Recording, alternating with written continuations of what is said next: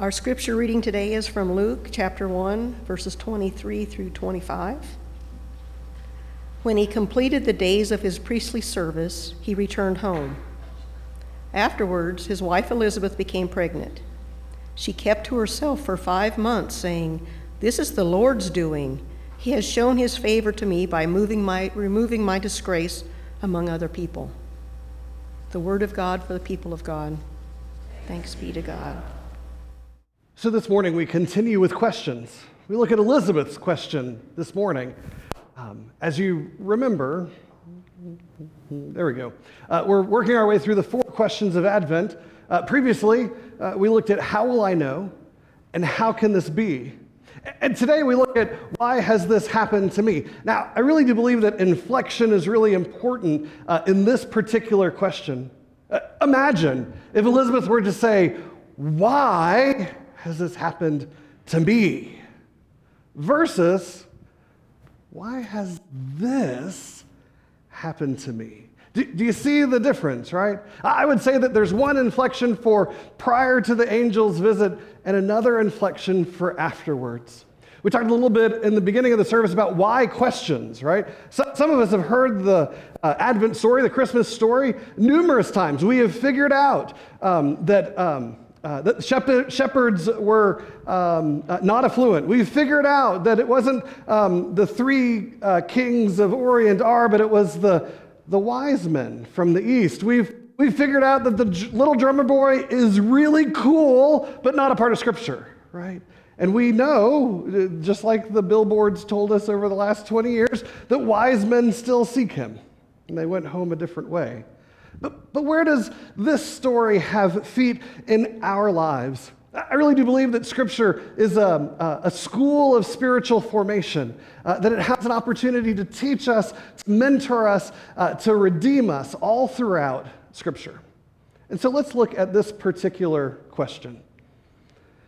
Now there's, equity, equality, justice, right? One of the pieces in this story is that Elizabeth did all the things you were supposed to do, but never bore a child. Pre-angel announcement, an issue of fairness was present. Now, I know some of you spend most of your mornings playing golf. Could you imagine taking your kids, young kids, out to play golf? Immediately, with the difference in skill, you would hear them say, "It's not fair," right?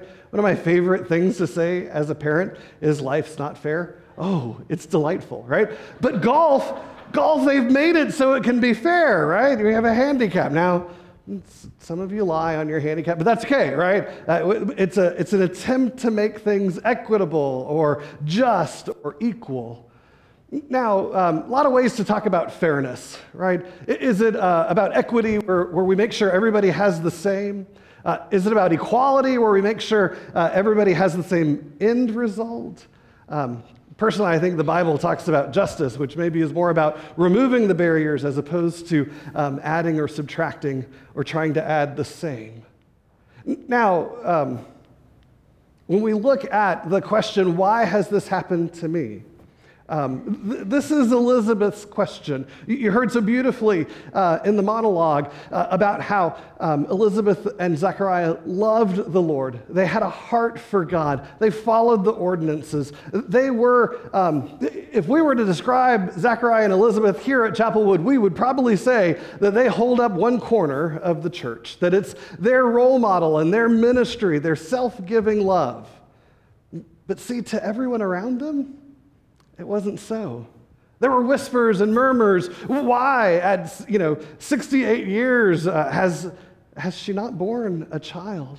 That while all of her friends had born children and were enjoying them, going to parents and preschooler events and everything else, there was nothing for them to do. And even at this age, where her children, if she were to have had them, would be adults having their own children. There's no grandparents' day for them. There's just loneliness. I wonder what it is like for us and for Elizabeth to move from that fearful place into trusting God's plan. So Elizabeth was childless in a time and culture that measured a woman's value by her fertility. It's a crude fact that barrenness was a disgrace and a sign of God's disfavor. But remember, we talked about how Elizabeth had kept the ordinances. She had a heart for God, that she was faithful.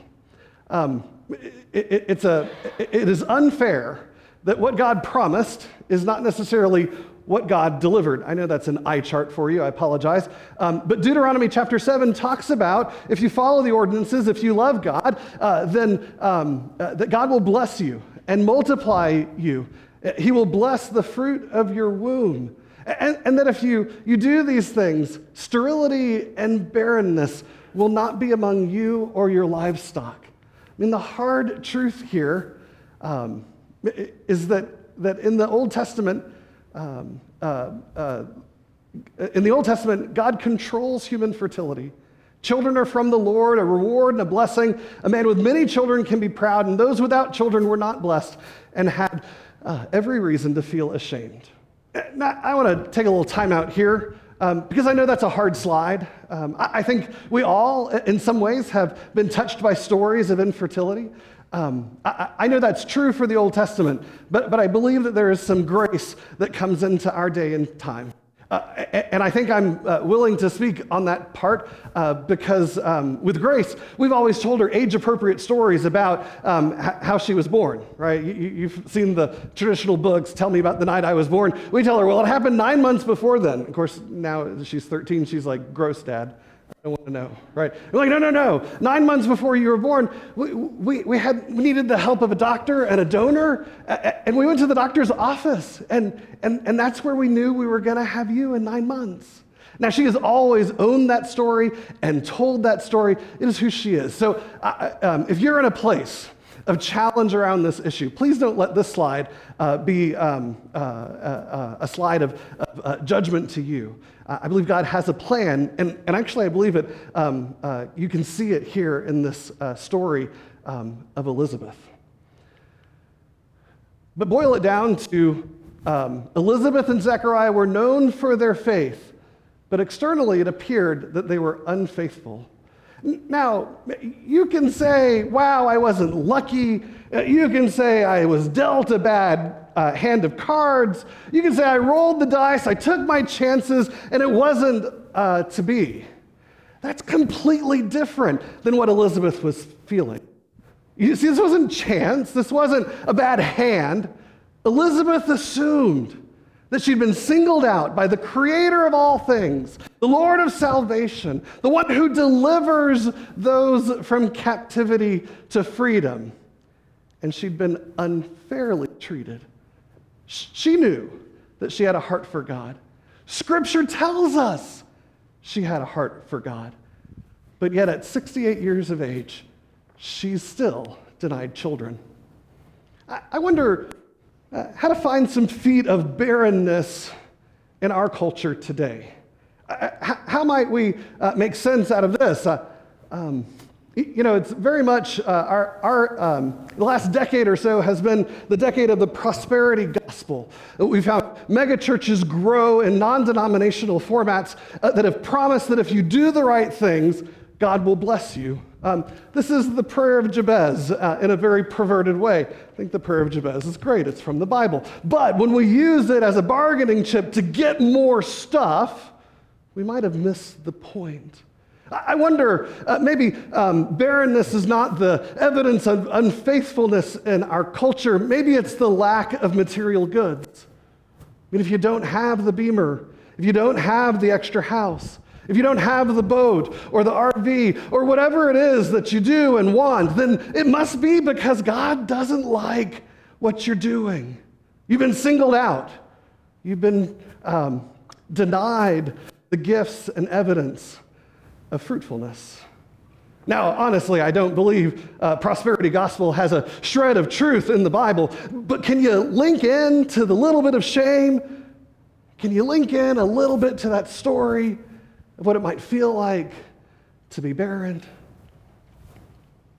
When we continue to look at the story, I want you to notice that what happens to Elizabeth is in some regards an injustice. But notice what Elizabeth does. She feels the ache, she grieves the loss, but she knows God has a plan. To me, that's amazing, right? Because when I find myself being treated unfairly, when I'm in the middle of the weeds, when things are difficult and challenging, I'm not looking up to see the sun. I'm worried about how I'm going to make good on what's going on. How am I going to get back to where I'm supposed to be? I don't think, oh, God has a plan. But Elizabeth, she does. Elizabeth trusts that God knows what God's doing. And now somebody other than Elizabeth, somebody having a negative response to injustice, there's kind of two ways to talk about it. One is outward expressions, the other is inward. I had a mentor tell me that when tragedy happens, you can either bury it deep within you, deep into the ground of your person, and that over time it'll infect the water table and the soil, and in generations, it'll still be a poison in your world. Or you can let the anger go in a very outward and momentous way, kind of dropping the nuclear bomb and scorching the top of everything. Can you kind of think about how negative response to injustice can include these types of feelings and experiences? I have a feeling, and I said this last week, I'm going to say it again next week. If you have a problem with it, come have a cup of coffee with me. But life isn't about what happens to you. Life is about how you respond. You could be given great wealth. You could choose to hoard it or share it. You could be given great power. You could choose to abuse others or protect others. You could be given great influence. You could choose to corrupt others or inspire others. Life isn't what happens to you. Life is how you respond. Elizabeth responds to the unfairness by continuing to love God, by believing that God has a plan.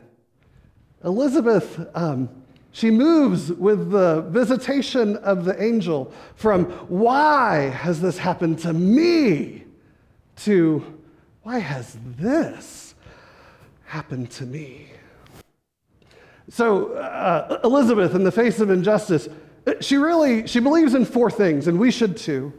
It's not about the economic forecast. It's not about the jobs report. It's not about the economy or the politics. It's really we live in God's world and are a part of his family. And so Elizabeth and Zechariah believed from day one that God has the power to do what God says, that God has the wisdom to meet our needs in an appropriate way. And that God is good. Elizabeth and Zechariah never doubted the goodness of God. And then lastly, God's just. God's going to make things right by the time things are done. I believe those are great attributes for us in the midst of tragedy, in the midst of difficulty, when we don't understand why this has happened to us. If we can hold on to those four attributes, if we can not let those be negotiable, we might find ourselves in a place of faith. So in the midst of their pain, God had a plan. And more specifically, the way we talk about this in the Bible is God had a blessing for them. Now, I think it's helpful to talk about a user's guide for blessings. Is that all right? 4 things, a user's guide for blessings. When you think about a blessing, particularly for Elizabeth and Zechariah, they recognized and rejoiced in the source of the blessing. What do you do when you get the promotion? What do you do when you get the inheritance or God forbid you win the lottery, right? Because that's a great predictor of bankruptcy in so many years, right? What do you do? Well, Elizabeth and Zechariah has this beautiful song of praise to God, naming God as the one who gave the blessing. What a beautiful way to think about things to do when you get a blessing.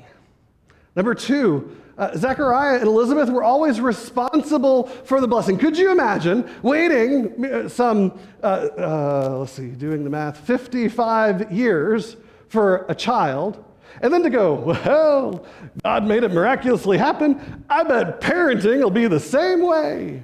No, right? Zechariah and Elizabeth still had to be responsible for the blessing. They still had to raise the child. They still had to do the things that would lead to this blessing become John the Baptist, right? And to be responsible for your blessing, right? One way you could talk about it is good stewardship, right? I have to be honest, I spent 6 weeks in recovery from surgery. I didn't get to preach even one stewardship sermon, right? So forgive me for mentioning stewardship. Number 3, Elizabeth and Zechariah eventually had to release their blessing. Could you imagine waiting 55 years for a baby, thinking that a baby wasn't going to happen, that the promotion wasn't going to happen, that any of those things that you had dreamed about were not going to happen, and then they do? I got to tell you, I'm not letting that kid out of my sight. No. Here, share your location with me on your iPhone, John Boy. That's right. Yeah, the buzzer tells me you've gone more than a mile from the house. Come back, right? No. We're going to wrap you in bubble wrap and forbid you from doing anything, right? But it wasn't the plan. It wasn't what the blessing was for. I mean, you know the story, right? Elizabeth and Zechariah raised John the Baptist, right? This isn't just some, failure to launch kid. No. This is a kid who was a revivalist, who went to baptize for renewal, people in the countryside, in the River Jordan, and who shows up but his cousin Jesus? He baptizes Jesus. And then he speaks out against the injustices he knows. Oh, I wonder where he learned that. Maybe at home, right? And of course, his words become sharper and sharper against the political injustices, and before long, the way his story ends is his head's on a silver platter, dead. Elizabeth and Zechariah had to release their blessing into the world, had to let it do the plan that God intended for it. You can't keep it and hold on to it. Lastly, the fourth one,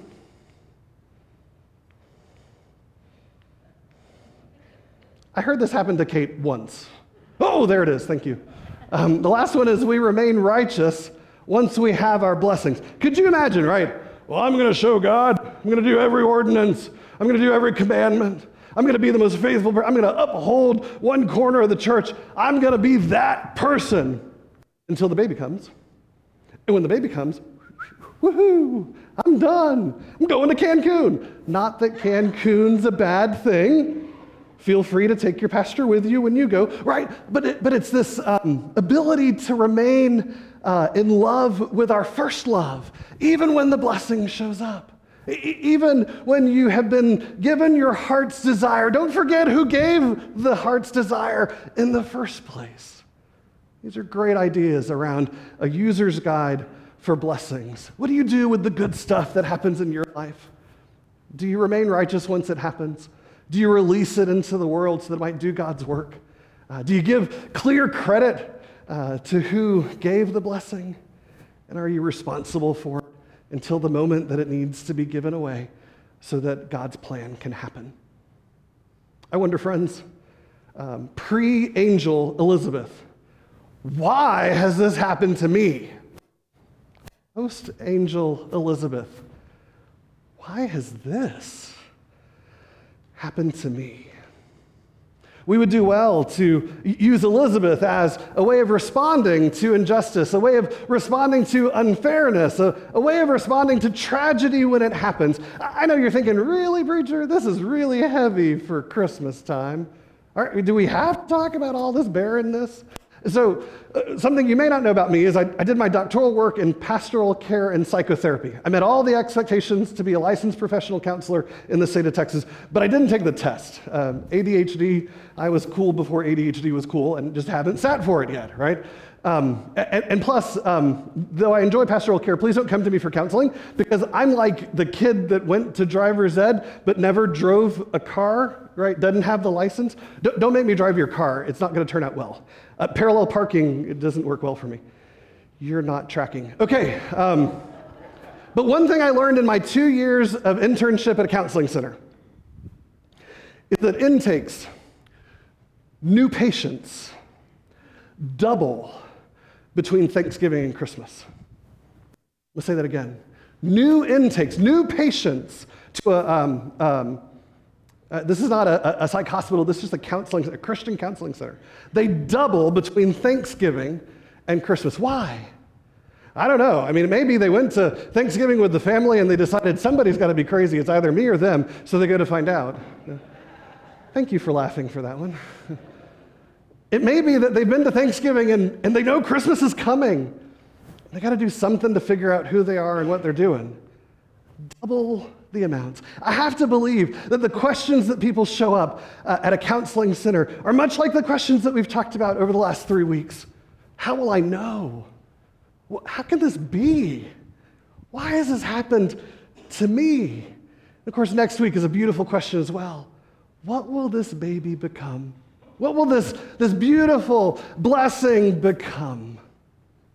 I hope, friends, this Advent, that you are making that journey from unfairness to gratitude, that you're trusting in God's power and goodness, in God's wisdom and God's plan, that even if it appears to all outside sources that the prosperity gospel hasn't visited you, know that inside your heart you're keeping the ordinances, keeping the commands, that you are a heart that has fallen in love with God. Because God does have a plan. And when that blessing comes, how beautiful will it be to proclaim where it came from, to be responsible for it, to release it into the world, and to see God's goodness happen. In the name of the Father, the Son, and the Holy Spirit, amen.